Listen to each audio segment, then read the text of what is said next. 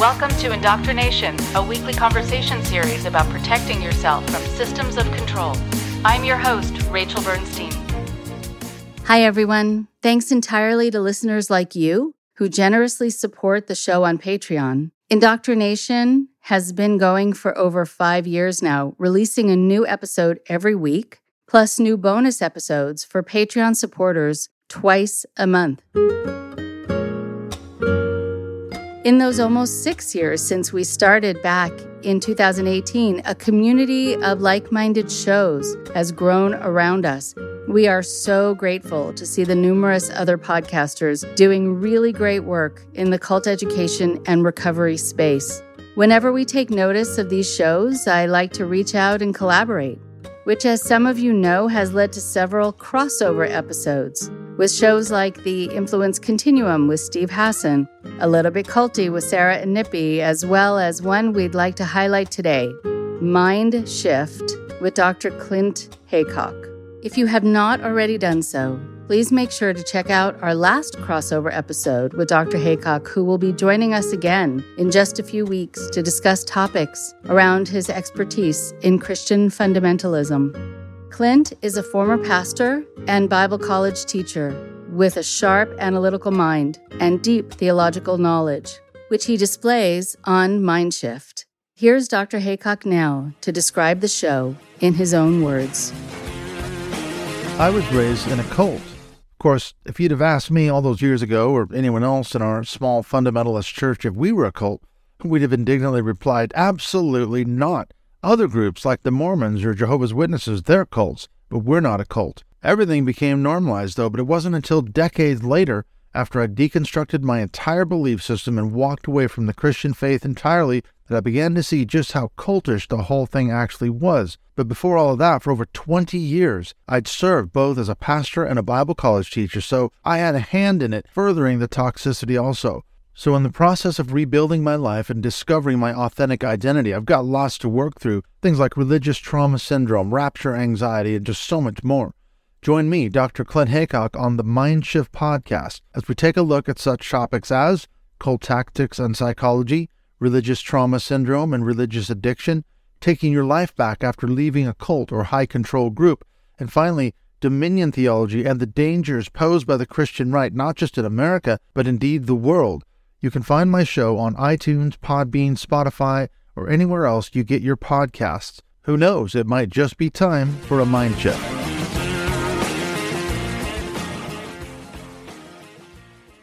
So, for this week, I have a very special guest on.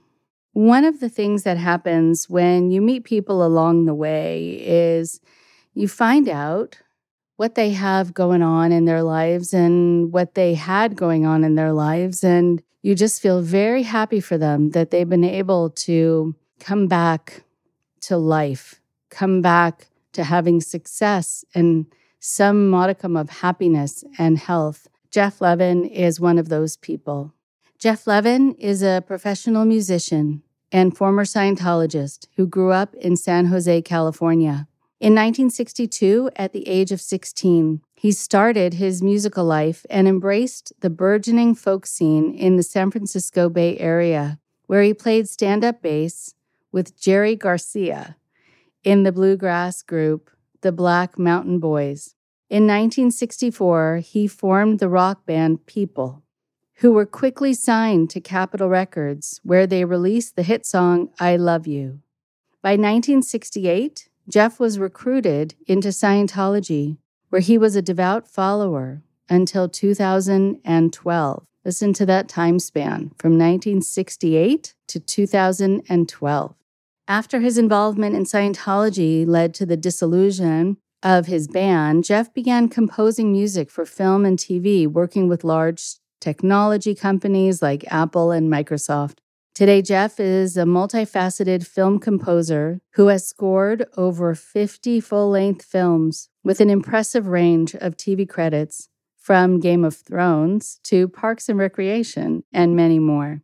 His incredible story is the subject of the upcoming documentary Brothers Broken, The Power of Music, The Curse of Scientology, which spotlights the acclaimed music careers of Geoff and his brother, and how their potential success was compromised by joining Scientology, which also nearly destroyed their lives. You can find more info about the film at facebook.com/brothersbrokenmovie. Here's Geoff now.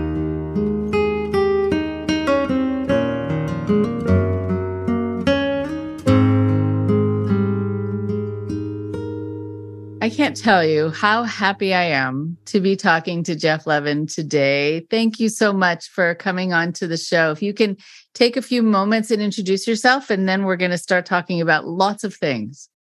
Well, thank you, Rachel. And the first thing I have to say is Rachel was instrumental in helping me deprogram. I was in a still active cult, Scientology, and I was in for a full 46 years before I went under the radar.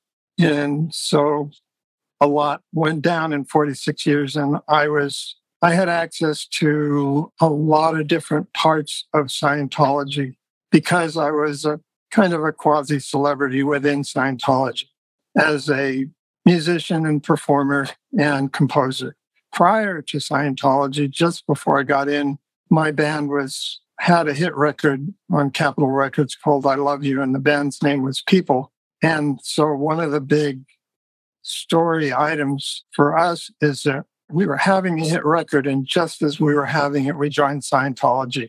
And that basically broke the band up before we could really take advantage of the hit record. If you mentioned that I helped you in that way, you can do it. I'm not at liberty to do that. So, but now that it's open season, we can talk about that and I can confirm it. And it's very exciting to see where you are now. How much healing, how much work, how much you've been able to reconnect to your life.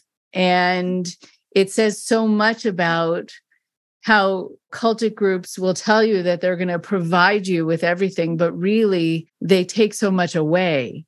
You provide them with a lot, but they don't provide you. And you can see it when you're suddenly stripped of all these opportunities and people, connections, etc., and that you have to leave in order to get them, in order to get them back. I think it's a really important message for people to hear.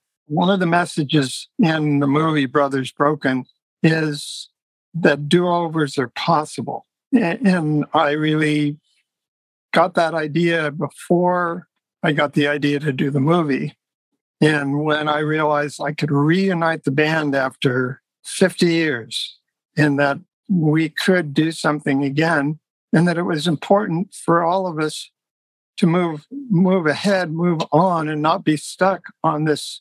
Everyone had a loss from being so close. We're this close to really taking off as a band, and we blew it. I encourage everyone to watch this upcoming documentary. It is an incredible thing, and the title is also very powerful, and I want you to be able to talk about it, which we will do, and I want to spend a lot of time talking about it today. And so then I know that, you have a history before the group, et cetera. And I know with just the time that we have today, again, because I want to be able to devote so much of it to talking about the film, we're going to be going through a lot of history in a really quick way. So I apologize if we feel like we're sort of skipping over some things, and maybe we can talk again at another time and fill in some of those blanks. But I'm curious about the group, and that here you had this hit single, and then what happened? What happened is we had the hit single. Things were going really well. The record company, Capitol Records, was really behind getting it played. Two things happened, and I don't think that they're unconnected. One, the song in almost every market was number one. So we literally had a number one hit record. There's a however, though, or a but. It was a very odd song by those standards of that time period. So then radio tip sheets, the Drake tip sheet, he owned a whole bunch of string of radio stations. So they would then give tips on what are the new records coming out, so that radio program directors could pick the new singles. You never knew what was going to be a hit. And so you relied on these tip sheets. Drake put out a thing and he hated the song. So he would not recommend it. So when we started going, the other tip sheet jumped on it, and the Capitol was so adamant that they felt it could be a hit. They just went beyond what they would normally do to get the radio stations to play it. I mean, one A&R guy from Capitol stood on his head until they promised to play the record. That's great. Stood on its head in front of the radio station. Yeah, awesome. That is awesome. Anyway, so the record was getting huge airplay, but we had joined Scientology. This is an important point. One of the first indoctrinations of Scientology, which is so important for them to maintain members and gain members when they're new, is that you're indoctrinated into this particular policy regarding people who are antisocial personalities, because they're going to hinder your progress as a spiritual individual in Scientology. And they have certain traits that Hubbard listed. And you basically had to study that and be able to know that you had to watch out for that. If you wanted to do a course in Scientology, you had to some degree, understand this concept that there were going to be people in your life who were going to react really negatively to the fact that you're trying to improve yourself. And so it's called the antisocial personality. And then the Scientology term was a suppressive person, and all these traits were given. So almost immediately you learned how to look out for these people. It impacted me and my brother in particular very strongly. I was herding cats basically with the band. There were 5 other members of the band. I was the oldest guy. At the time I was 22, I think. Not experienced as a leader, really. I just was doing it by my intuitive personality that I think I was born to be someone who was more of a leader type. But I had no training and no psychological training on dealing with people. So I started to get an ulcer as I was in the band, just dealing with herding these 5 rock and roll cats. And so one of them in particular, a very talented guy, Larry Norman, was really odd. He was odd. He wasn't your normal kind of person. And he was a key part of the band. He was one of the lead singers. We had 2 lead singers, Larry Norman and Gene Mason. They were both close friends. They had grown up together in San Jose. They were both Christian, and they were in a Christian group prior to working with us. So Larry was a diva. What can I say? Gene was very group-oriented. Larry was not so much. He was surreptitious in how he manipulated people. For me, I wasn't quite sure how to handle that. Scientology comes along and it puts its overlay on a person like that. And all of a sudden now he's a dangerous individual. He was a recipient of our ignorance and naivete. And we started applying this disconnection. It's called disconnection as well. The way you either handle somebody, and the way to handle him was to try to get him into Scientology. That wasn't going to happen. He was a devout Christian. He didn't foist it on us at all. He wasn't proselytizing or anything. I didn't even know he was that devout. He was. And he gave it a shot, and it was completely against his belief system, I think. And he never voiced it because he wanted to stay in the band, I think. So what happened is a series of events occurred, including a horrible accident that Larry had. He injured his hand while he was on stage, and that just exacerbated his overall reactions to the fact that we were now turning into these zealots very quickly. And then the thing that pushed it over the edge is when Larry didn't really respond to Scientology, the practitioners that we were seeing, the ministers that we were seeing there, who were giving us advice, targeted him and said, we think he does fall under this category of an antisocial personality. And we think that having him in the group is going to cause a great deal of problems for you. So I don't know of any other stories quite like this. We kicked him out of the group. I know it was tremendously traumatic for him because it's like, why are you getting kicked out? We just spent 3 years building this group up successful, and now you're getting kicked out because what? And so this was hard on him. He recovered, though, and turned into the founding father of Christian rock music. He was very talented. We didn't really get to use his talent the way we could have. If we would go back and say, well, if we didn't do this, what would have happened to people? Oh, I think we would have broken up eventually because of the personalities, except there's a good chance we would have had more than one hit record. Would Larry have gone on to be the godfather of Christian rock? Possibly so, because he loved that and he modernized Christian music, which really needed it. We're talking 1965, I think 1970. And I remember after the fact in my VW bus listening to the radio and this song comes on, kind of a contemporary pop song, and I knew the voice, and it was Larry. He was getting airplay in LA. And then he took off, and all these groups that like a Jar of Clays and these famous kind of Christian Creed and these Christian rock groups, if you talk to any of them, even the contemporary Christian artists of today, and you say Larry Norman, it's like everyone knows who he is.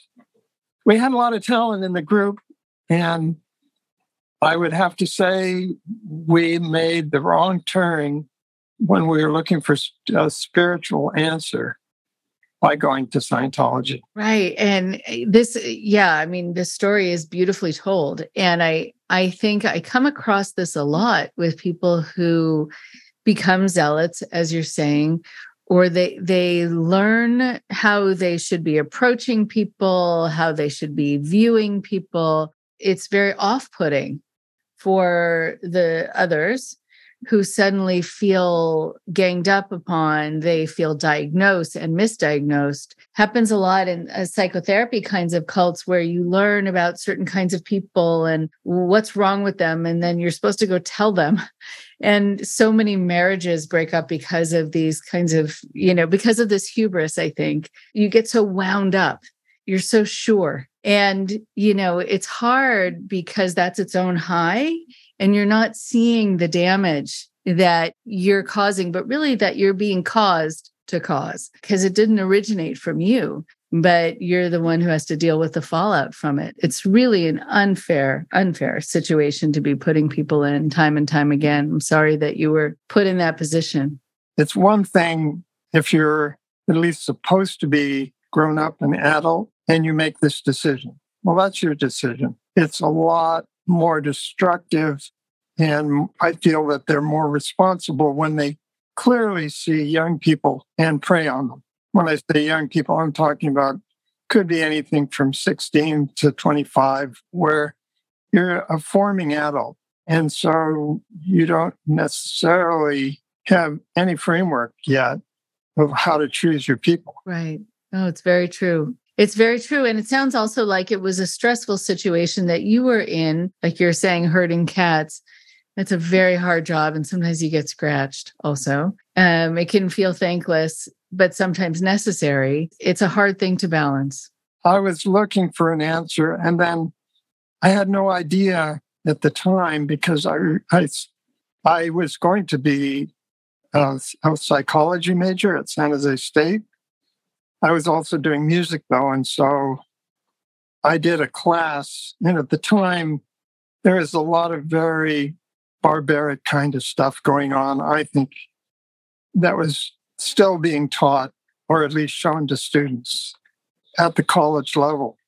And I think what changed my mind was watching a film in class. I was sitting in class at San Jose State, and they showed how they were able to, with stimulus response and pain reinforcement, they were able to drive a rat crazy. And I said, okay, this makes no sense to me. And we're talking about, when I say crazy, this rat would jump onto a grid and get some food, jump on, and then all of a sudden jump onto the grid and get electroshocked. They cut it. So all of a sudden, cut to the thing goes psychotic. And it was literally climbing the wall. It was so dramatic. I was like, okay. And so at that point, I don't think I'm going to do that. Doesn't seem right. But I was still searching for answers.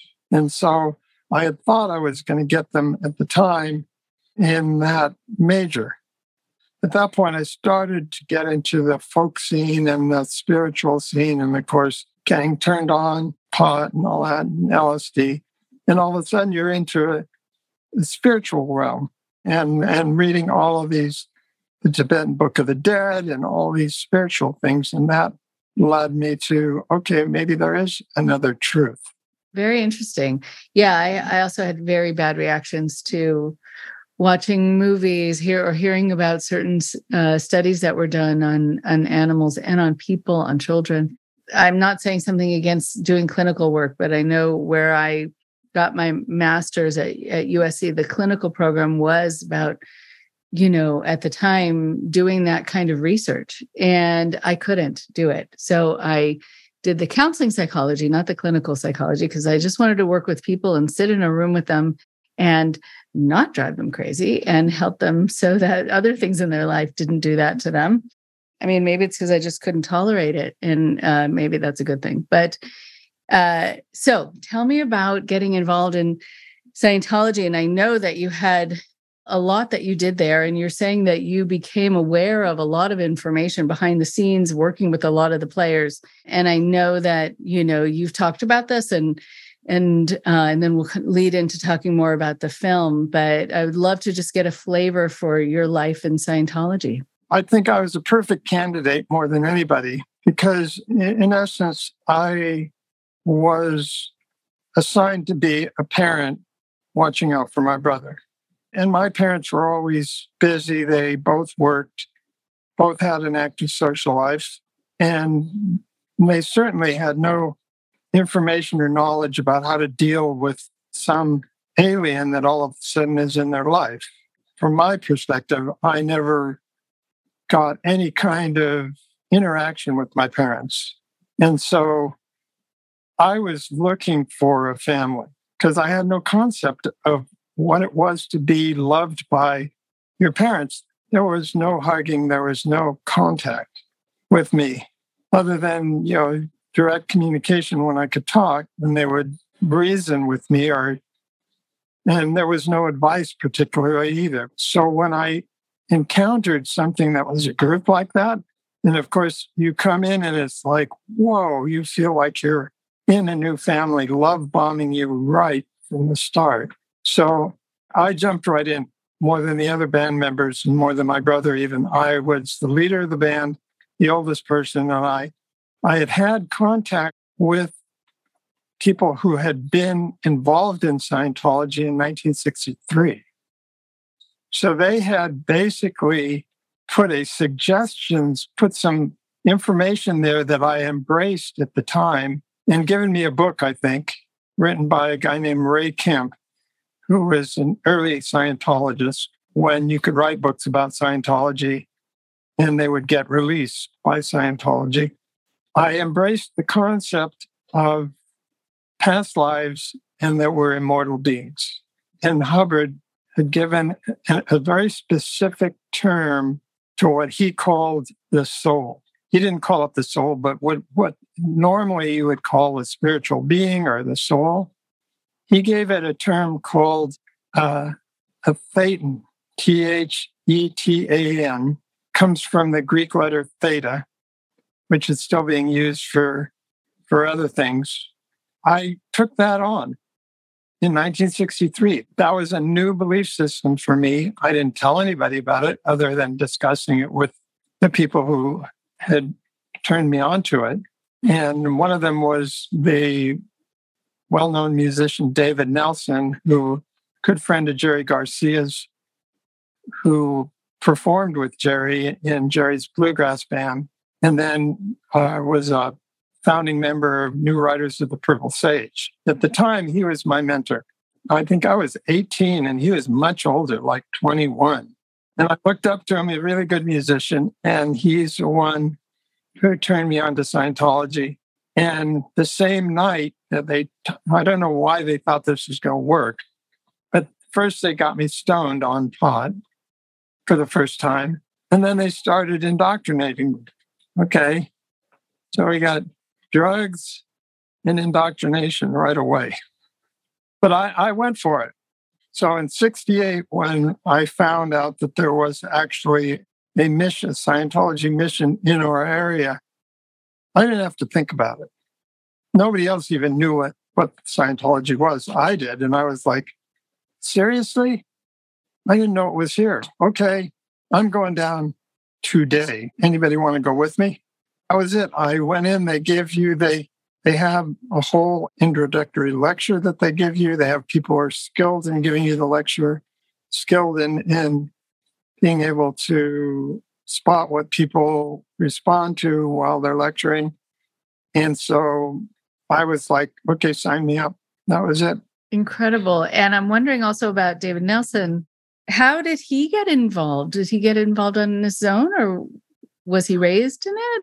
There was a whole core group of people in the Bay Area. And there was a core group of Scientologists in the Bay Area that were very dynamic at the time in the early 60s. David and the different, Jerry Garcia, all of these folk musicians were getting turned on well before everybody else. And they were also getting turned on to the spiritual directions. The Scientology capitalized on that. And there were some guys at Stanford that were big Scientologists doing remote viewing, like real legitimate experiments and stuff like that. So it was very active in Palo Alto, mostly Palo Alto, some in San Francisco, some in Berkeley. And the Bay Area was where a lot of the spiritual turn-on stuff was occurring. So it was a perfect place for Scientology. Very, very perfect. Was Jerry Garcia ever involved? No, he was not involved in anything. He doesn't seem like a joiner. He was the guru himself. And you can see that if you look at all the other bands, Garcia's, they all looked up to Garcia, including me. If you had his blessing, you were cool. If you didn't, oh man. Oh man. I was smart enough and expedient enough to see, okay, I'm not a very great guitar player and I'm not that experienced. And what could I do so I could work with these people or even be accepted? And at the time, I was teaching guitar at Benner Music, which is in San Jose, and not a big jump from guitar to bass. So I bought it for probably $150 at the time. I bought a full-on stand-up bass, and I just said, hey, I can play bass. I knew the songs, but I knew them on guitar. So I figured when you're doing bass, instead of having to play all 6 strings, right? All I have to do is deal with the first, and that's pretty easy compared to playing guitar. So I became a go-to bass player, a sub. There were other players that were better than me. And so I was able to get in and occasionally play with Jerry and his band, Black Mountain Boys. And then I got with a really wonderful vocal instrumental group called the Pine Valley Boys. They had a lead singer who was one of the best tenor singers in California, probably. And his name was Herb Peterson. And I used to go see them, and then they lost their bass player. So then I had a real steady gig with them, and I got to be a much better bass player at that point. So that was my first professional music stuff, was as a bass player. Wow. So going back, God, we could talk about so many different things. But going back to you saying in 1968, you just went to the center And that was it. You were sold on it. And I know that a lot of people will say, listen, I got sold on the ideas as they were given to me about what this group could be and what it could provide. And it started out that way and then quickly turned. And I could see, that I got involved in something that was going to be taking over my life in ways that I hadn't necessarily known or given consent for. And I know that is definitely a part of your story too. So tell us just about what it was like for you. And I know that you were also instrumental in being instrumental. I mean, you did the music for Scientology. And so I would love to know how it began, but also when it started to turn. When I got into Scientology, it appealed to my, you could say, save the world instinct, my save the world attitude, which some people have, some people don't. I always understood for me, based on my abilities and lack of abilities, that I was going to do best if I could work within a group to allow me to do things I did that I wanted to do. I knew I couldn't do them by myself. So the group orientation was there. And then the idea, I always had a social conscience in terms of how can we make the world a better place? That coupled with the point that they do very cleverly is get you to be more narcissistic. That's my opinion. The one thing I really wanted was this power as a spiritual being, this immortality. And they also promise that you're going to have these unbelievable kinetic, telepathic powers, ability to create things from nothing. Just with your mind, you could all of a sudden, maybe gold could appear. So all of these abilities you were going to gain. And that was all of a sudden the narcissistic part of my personality, which is not that strong, got strong. And that kept me in for a long, long time because I felt, and that's the other thing I think with any religion like this or cult like this, really, they say they're the only path to achieving your spiritual enlightenment. So I really believe that 100%. It made complete sense to me.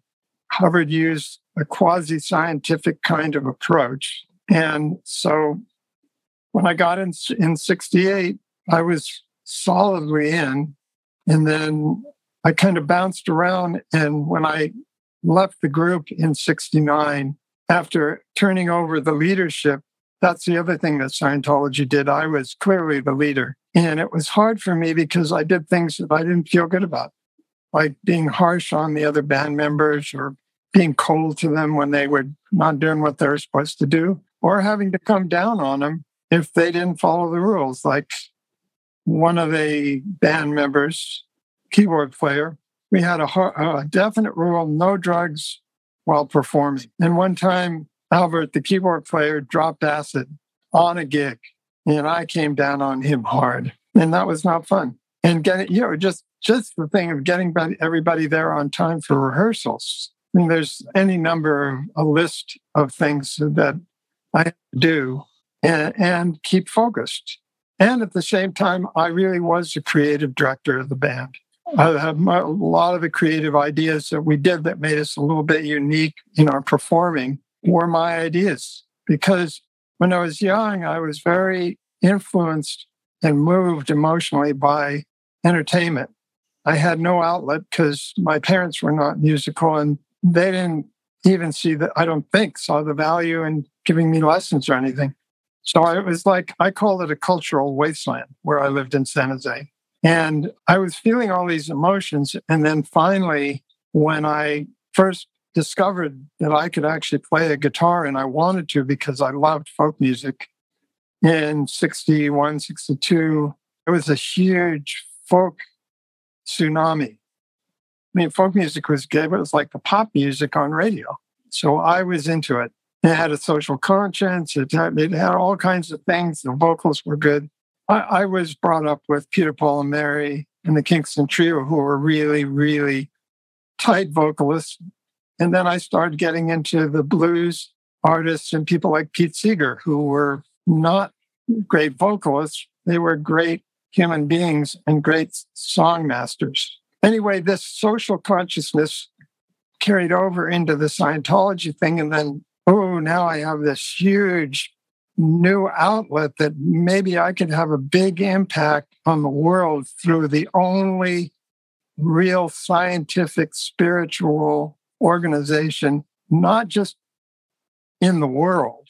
Very quickly, you got indoctrinated that Hubbard saw everything universally, and he had experiences with past lives that take you back quadrillions of years, not trillions of years. So he knew the history of the universe.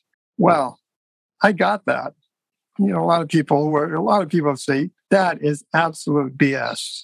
Well, not me, because the other thing, I was a big science fiction buff.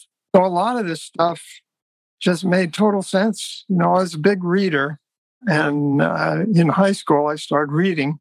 And so everything clicked for me. And then the next thing I know, we were like celebrities in San Jose, and now I'm in a group where I'm not just part of the family, I'm kind of a really celebrity part of the family. So I was getting special treatment. And this was new for me, to have this semi-family kind of environment. And people were listening to me, and they were also trying to help me to tie that in with family. They don't do anything really to get you to understand just how important the impact of your family is as a child. Because everything is approached from family's not that important. It only has a tiny impact on you, because what's really important is the trillion years of history that you have, where you've been through the mill, killed 1 million times, tortured 1 million times, and we need to address that part of your issue, not the fact that this one little tiny lifetime for like 10, 15, 20 years, that's not important really, other than we're going to make sure you either make sure that your family is on board with you doing Scientology, or you're going to get rid of them. You're going to sever your tie to your family. And that's perfectly okay, because they're just this tiny, minuscule molecule in a bucket of water compared to your overall life. That was my understanding until I got out of Scientology in 2012 and started to deprogram. I didn't realize, okay, one, there's no proof that that's true. I do believe in reincarnation. Other than that, how that comes out, I don't know exactly. That's a big lie. Your family has a huge impact on you when you're growing up. Massive. And I didn't address any of that. So this is the thing. You get into Scientology with the problems that are going to be addressed, and they're not addressed. They're just covered over. And so when people get out, you have the same problems you had when you got in. That's my take on it. I absolutely agree with you. And I want to say something about that. I feel so bad for a lot of people who got involved in things in order to have it have a curative impact, because it doesn't. It is a distraction, and it helps you detach, like having a good relationship with your parents means not talking to them at all and not feeling attached, etc. And so then not only do you have this flood of issues that come right back, but then you have 2 things additionally, or 3 things. One is that you have the impact of having been involved in a cultic group and how you were treated there or how you were deceived there to add to the list of issues. And then you have potential self-esteem issues that can make you not feel deserving of a good life or something, because you feel bad about what you've done, or you feel bad about how you acted because you were told to. So you have that in addition. And then you have the new, I think, education about emotion, how to handle emotion. You almost have to go back to hit a reset on the fact that emotions are real and that you don't have to turn a blind eye to them. You can actually jump in and address them, but you've sort of forgotten how, or you've been encouraged to not. So you are given all these new stumbling blocks that people just don't know about. And it's really important that we're talking about it so people know ahead of time. This is about the education and prevention piece of our talk, so people can be forewarned. Well, as a parent, I raised my children both as a Scientologist. It wasn't until I got out that I realized, oh boy, what did I do? And my advice to new parents is the emotional health of their children they have a huge impact on it. Children are aware, they're learning, and each child is going to have a different type of emotional reaction, different levels of emotion. I think what's common, though, is that they should be allowed to have emotion. And then how they learn to express themselves is going to be how well they can adjust as they grow up. We as parents, though, have a lot of tools now. I think that psychology and today compared to when I was growing up, it's like night and day. There's so many great resources that are there. Good therapists, good books, access to so many tutorials and YouTube things. And so I see the results on my children by indoctrinating them to a certain type of truth that ignores the emotional aspect of each child. And as a result, they both disconnected from me. To some degree, made the choice to stay in Scientology and stay with their mother, who's still an active Scientologist. So when I was deprogramming, it's been a slow process of going back and search and discovery, really. Like you say, my self-esteem was not high when I was a child. So here, moving forward in our sort of time machine of our conversation, leaving in 2012 and needing to leave your family behind, which one always hopes is going to be temporary, because it should be, but that they're held from you is also another warning that we have for people today, and to be very careful about having a family, starting a family, and within the confines of this group because of the heartache that it causes later on. And I'm so sorry that you still have to deal with it. My view is, as you deprogram, as I follow my own spiritual path and healing path and educational path, what comes through is everything's done, everything happens for a reason. Right now, being connected to my children, or from 2000, I was connected to the kids until late 2017, 2018, early 18, and that's when they both severed their connection to me. Prior to that, I was under the radar. I was not speaking out about Scientology. I was actually active in Scientology enough to make sure that my cover wasn't blown.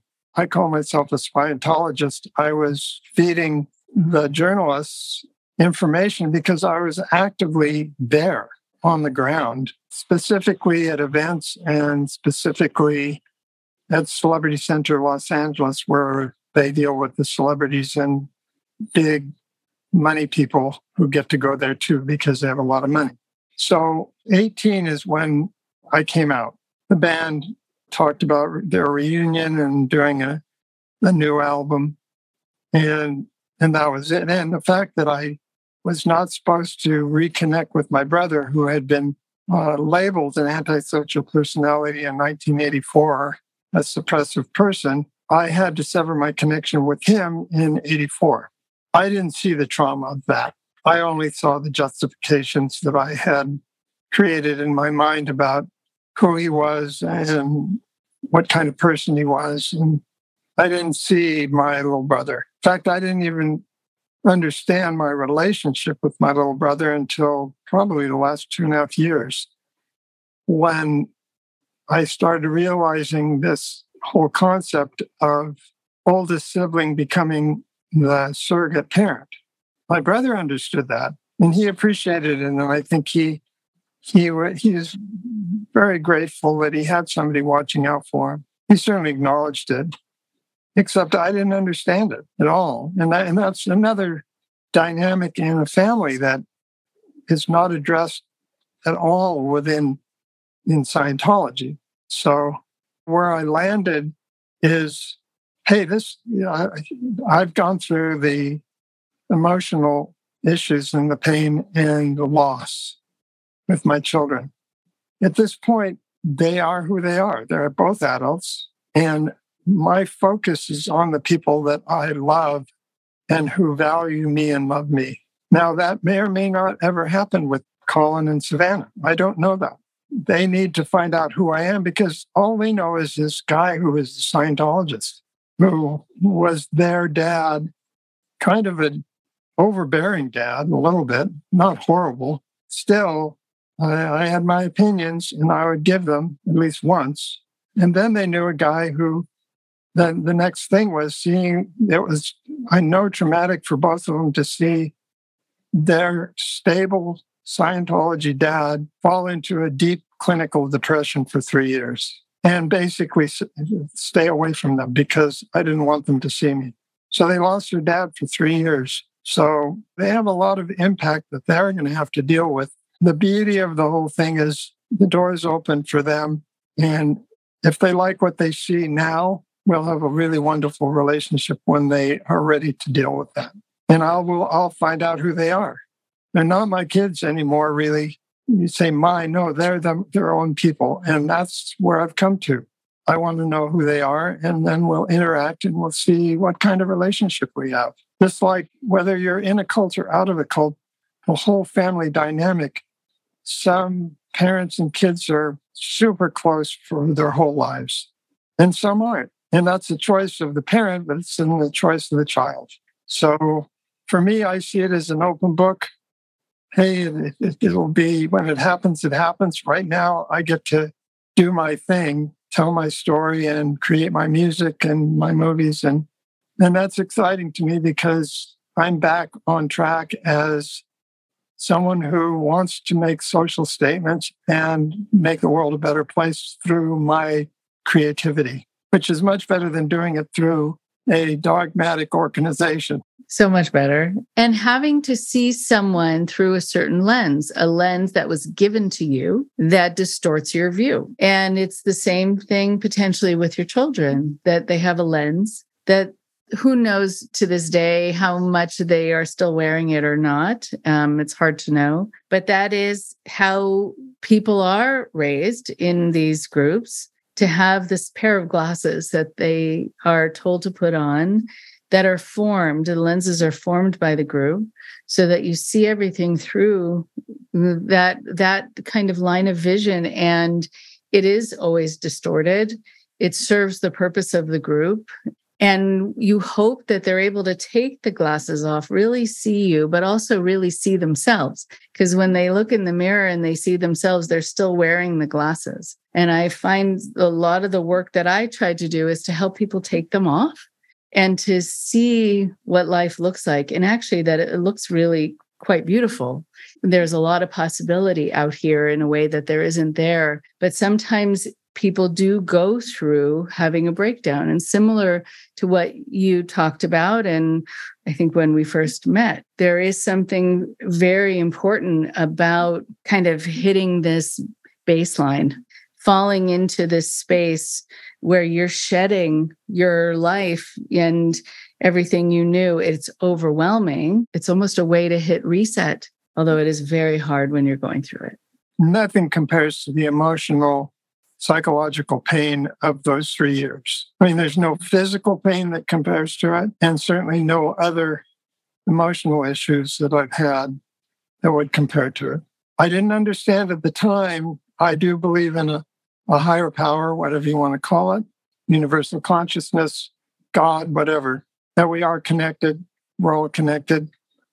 And that at that point, that was my last ditch effort to disengage from the cognitive dissonance that was so strong. And so for those 3 years, I had no control.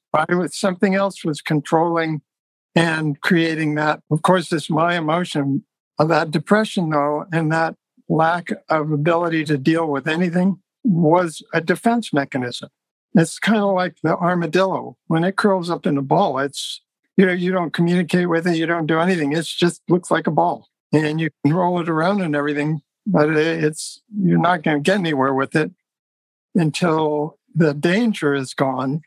And so it took me just, I'd say 2.5 maybe longer of those 3 years, to get to a point where I didn't care anymore about anything. And that's part of depression, is that kind of intense apathy where you don't care what anybody thinks anymore. That was necessary for me in order to leave. And at that point, the fear was gone in a way. Of course, I was agoraphobic and afraid of everything, except I wasn't afraid of dying anymore. It was like, because I wanted to die. It was so horrible. Still, that was part of the process for me to find the right doorway to get the first information that I could accept that would break the cognitive dissonance. And that's what happened. And so I look back on that whole time experience, and it's not painful. It was necessary. What it did give me is, I think, a sense of understanding of what other people who have emotional issues and mental health issues, what they go through. And before that, I was completely like an android, no emotion. Those people we can't necessarily help them because they're too far gone, so screw them. And that is, from my understanding and from everything I've seen, every Scientologist have the same attitude. They're unsalvageable, so forget them. We're just making the able more able because we have to save this planet. Every other person, if they're too weak or given in or whatever, or have mental issues or physical issues that make them not useful, then we could care less about them. Well, it's not about it's about survival of that organization. That's what it's about. And so they're termed the greatest good for the greatest number of dynamics, and dynamics are the spectrum of life. So whatever is the best for the biggest spectrum of life, starting with yourself, through your family, through your groups and your God and all that. If it's good for that big spectrum, then it's good. If it isn't, throw it away. And of course, Scientology is the only group that's going to improve that spectrum of life. Therefore, if it's good for Scientology, then you're doing the right thing. My view is you have no friends in Scientology, because their most important goal and purpose is to get that immortal power and immortality. Anyone who would stand in your way or in any way hinder that, you have to drop them. So I don't care how good a friend they are. You might love them and they have been so beneficial to you. They're not beneficial anymore if they're going to get in the way of your immortality. Therefore, you trust no one in Scientology. You get thrown under the bus very easily, no matter. You could donate, and it's happened, people donating millions of dollars, people donating decades of their life. I'm talking 24/7. And then all of a sudden, bye-bye. You're not useful to us, or you're now that you see the light, the real light, you're out of here.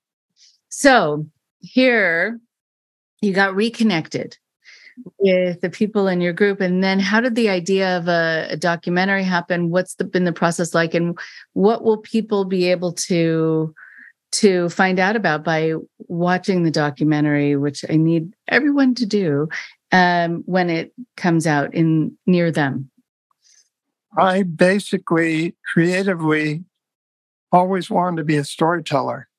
I didn't know it, but in high school even, I was so enamored with films and the short form story, which a film would do. And then starting to read. In those days, I had to read all the banned books, all the books that are banned now. We had to read them. Of course, these are great writers telling great stories about unusual people in unusual situations. So it would take my imagination out.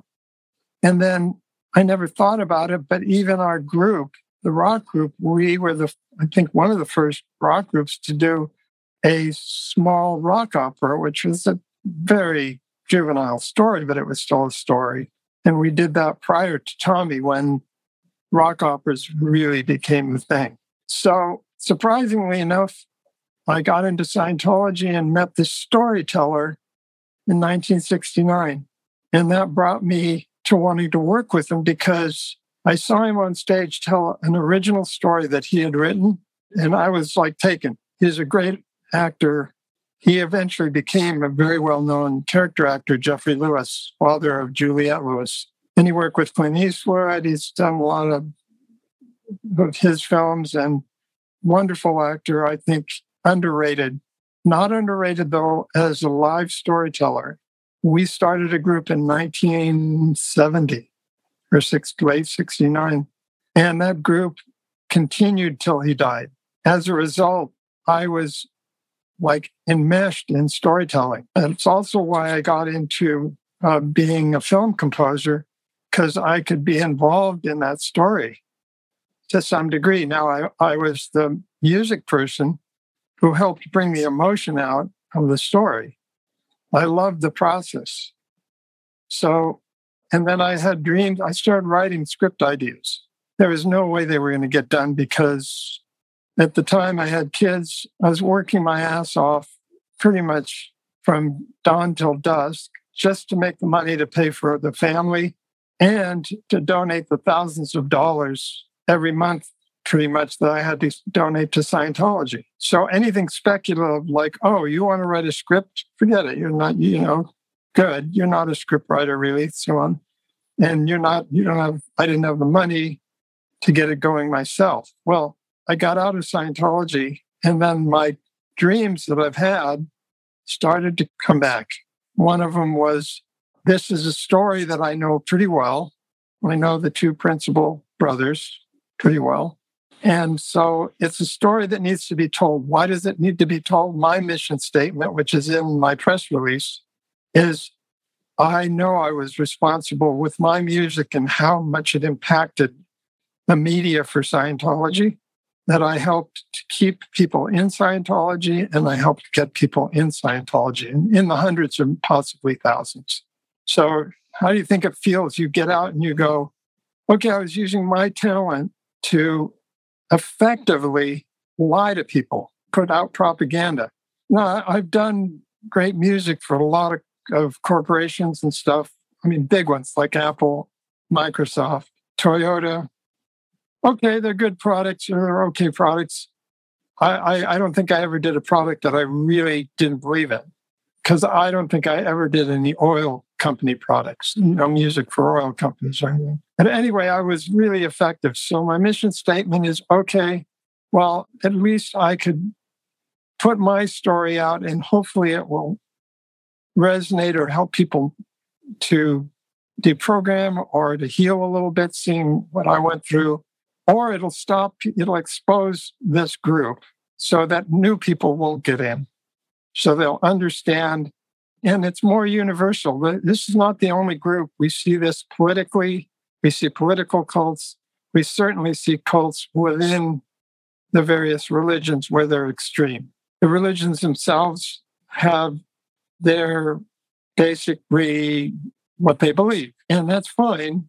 It's when you start to organize it, where you can only follow it through an organized particular group. And then what happens is usually within that organization, an individual arises, and then you get this control of the members. Well, whether it's Scientology or Nixum or whatever it is, these groups are more prevalent than they've ever been.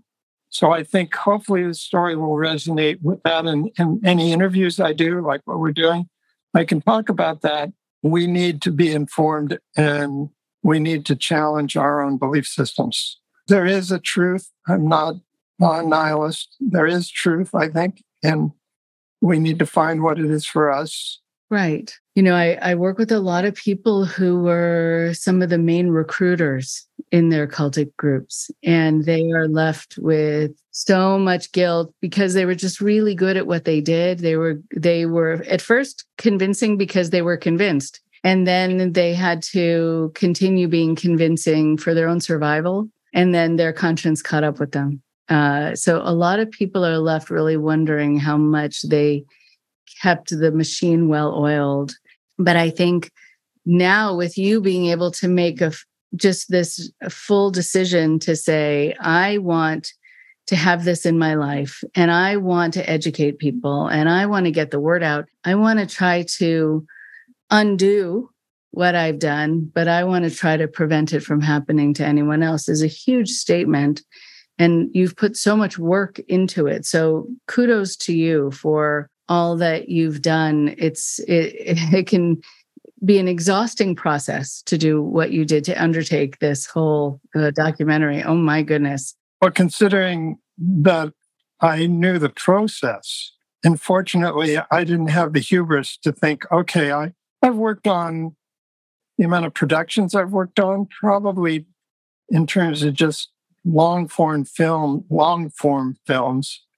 it's probably 100, over 100 films.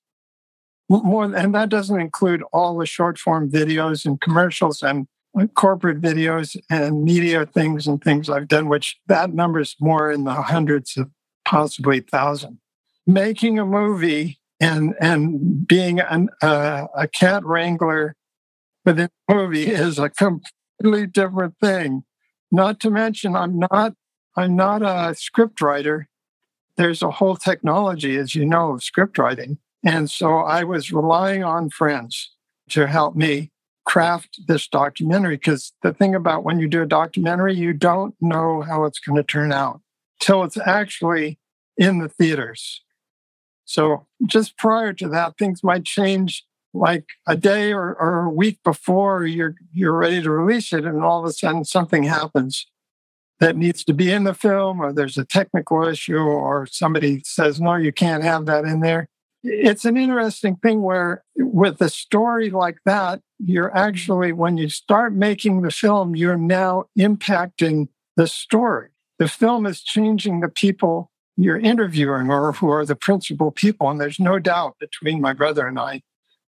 And this is one reason why I did the film, was I felt like it was a journey. I felt I could be closer to my brother, that this would ultimately bring me closer to him, which I feel it's done.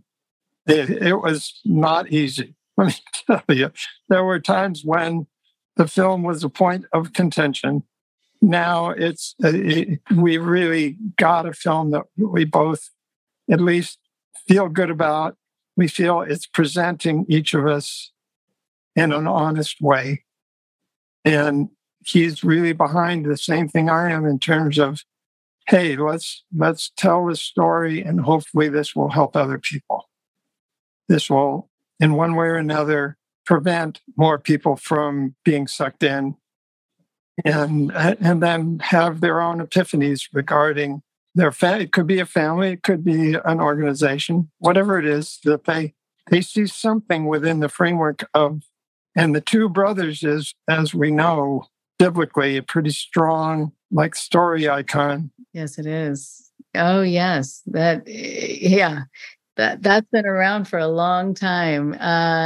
So yes, and has played out in a lot of things. So yes, I encourage people to see Brothers Broken when it comes out. And I hope a lot of people see it. I hope your kids see it. I hope people who are on the fence about Scientology, people also who are on a path in their life. It is a cautionary tale about getting derailed and what it takes to come back. And I'm so glad that you came back. Thank you for talking to me today. Thank you for having me.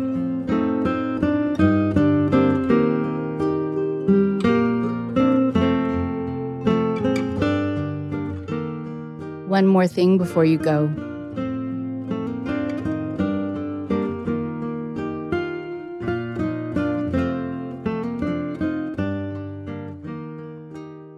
It is so powerful to talk to Geoff.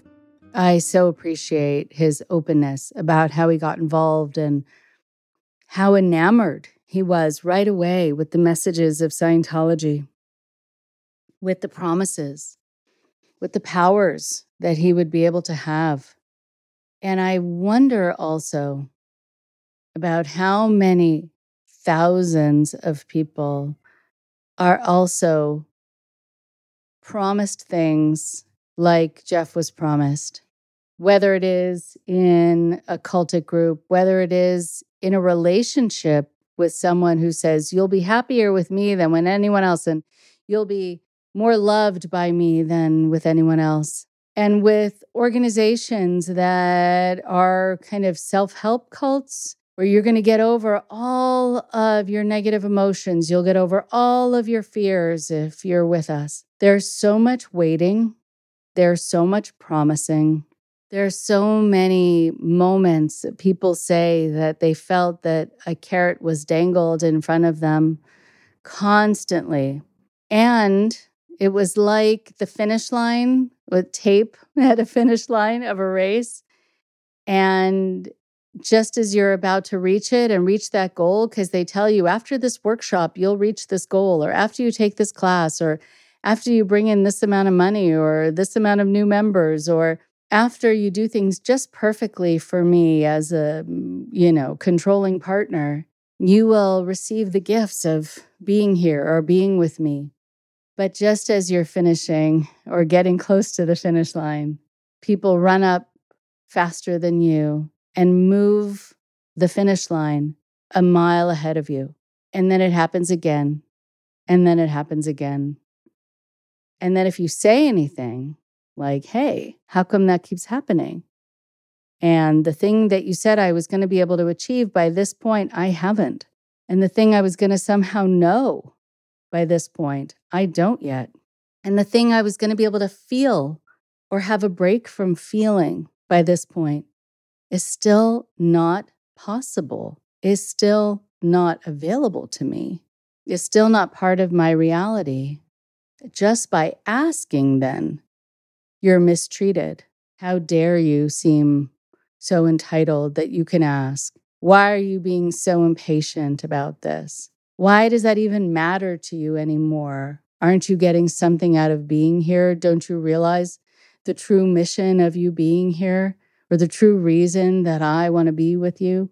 It is so mind-bending. It's so gaslighting. And people just feel worn down by it. And Geoff is this perfect example of someone who was on the cusp of something really, really big, and in fact was already starting to attain it, but then was promised even bigger things, really big things, supernatural things by Scientology, only to have those not happen at all.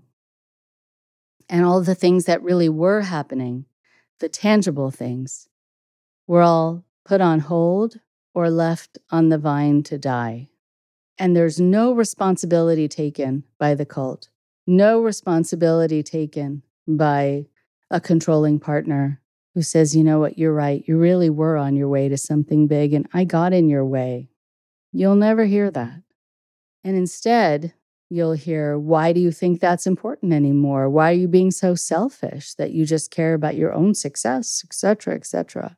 You'll be talked out of caring about the things that actually were going to propel your life forward, or were already doing so.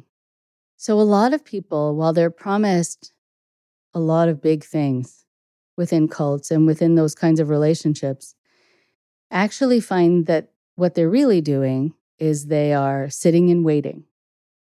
And they're waiting to deserve good things. And they have to work hard for them. And they have to show their allegiance. They have to make sacrifices for the leader. They have to show their integrity. And if the things that they were promised still don't come true, it's because of them, not the leadership, because they weren't trying hard enough, something we talk about a lot on this podcast. And so I encourage everyone who is promised things at the beginning of an experience to write down what those things are that they were promised and check in every once in a while, check in with themselves to see if those things have come to fruition or if they're any closer to getting them, and to write down what the response is if they ask, where are these things? How come I haven't gotten them yet? How come I haven't achieved these things yet? And find out if the attention gets put back on you as being the source of the problem that you haven't achieved these. 9 times out of 10, that's going to be the reason. And that you have to try harder. And that you have to sacrifice more, work more. Or you have to reorient your priorities suddenly to not care about those things. If any of those things happen, I want you to really know that the things that they promised you were never things they should have ever promised you. They had no business doing it. They weren't being honest at the time, and they're not being honest now about telling you about all the other things you need to do in order to achieve them. You won't get them there. And as Geoff personified, and most of the people I work with personify, you will only get them after you leave. In this world that they paint as so dismal, so boring, so without anything special, that's where your success lies. That's where your chance of happiness is. And I want you to be able to experience it and not just sit in the waiting room of your life indefinitely while someone else profits from keeping you in the hope of a promise. Talk to you next week. Thank you very much for listening. Please support Indoctrination on Patreon at patreon.com/indoctrination. Be sure to give us a follow on our social media. Find us on Facebook and Instagram using @indoctrination podcast.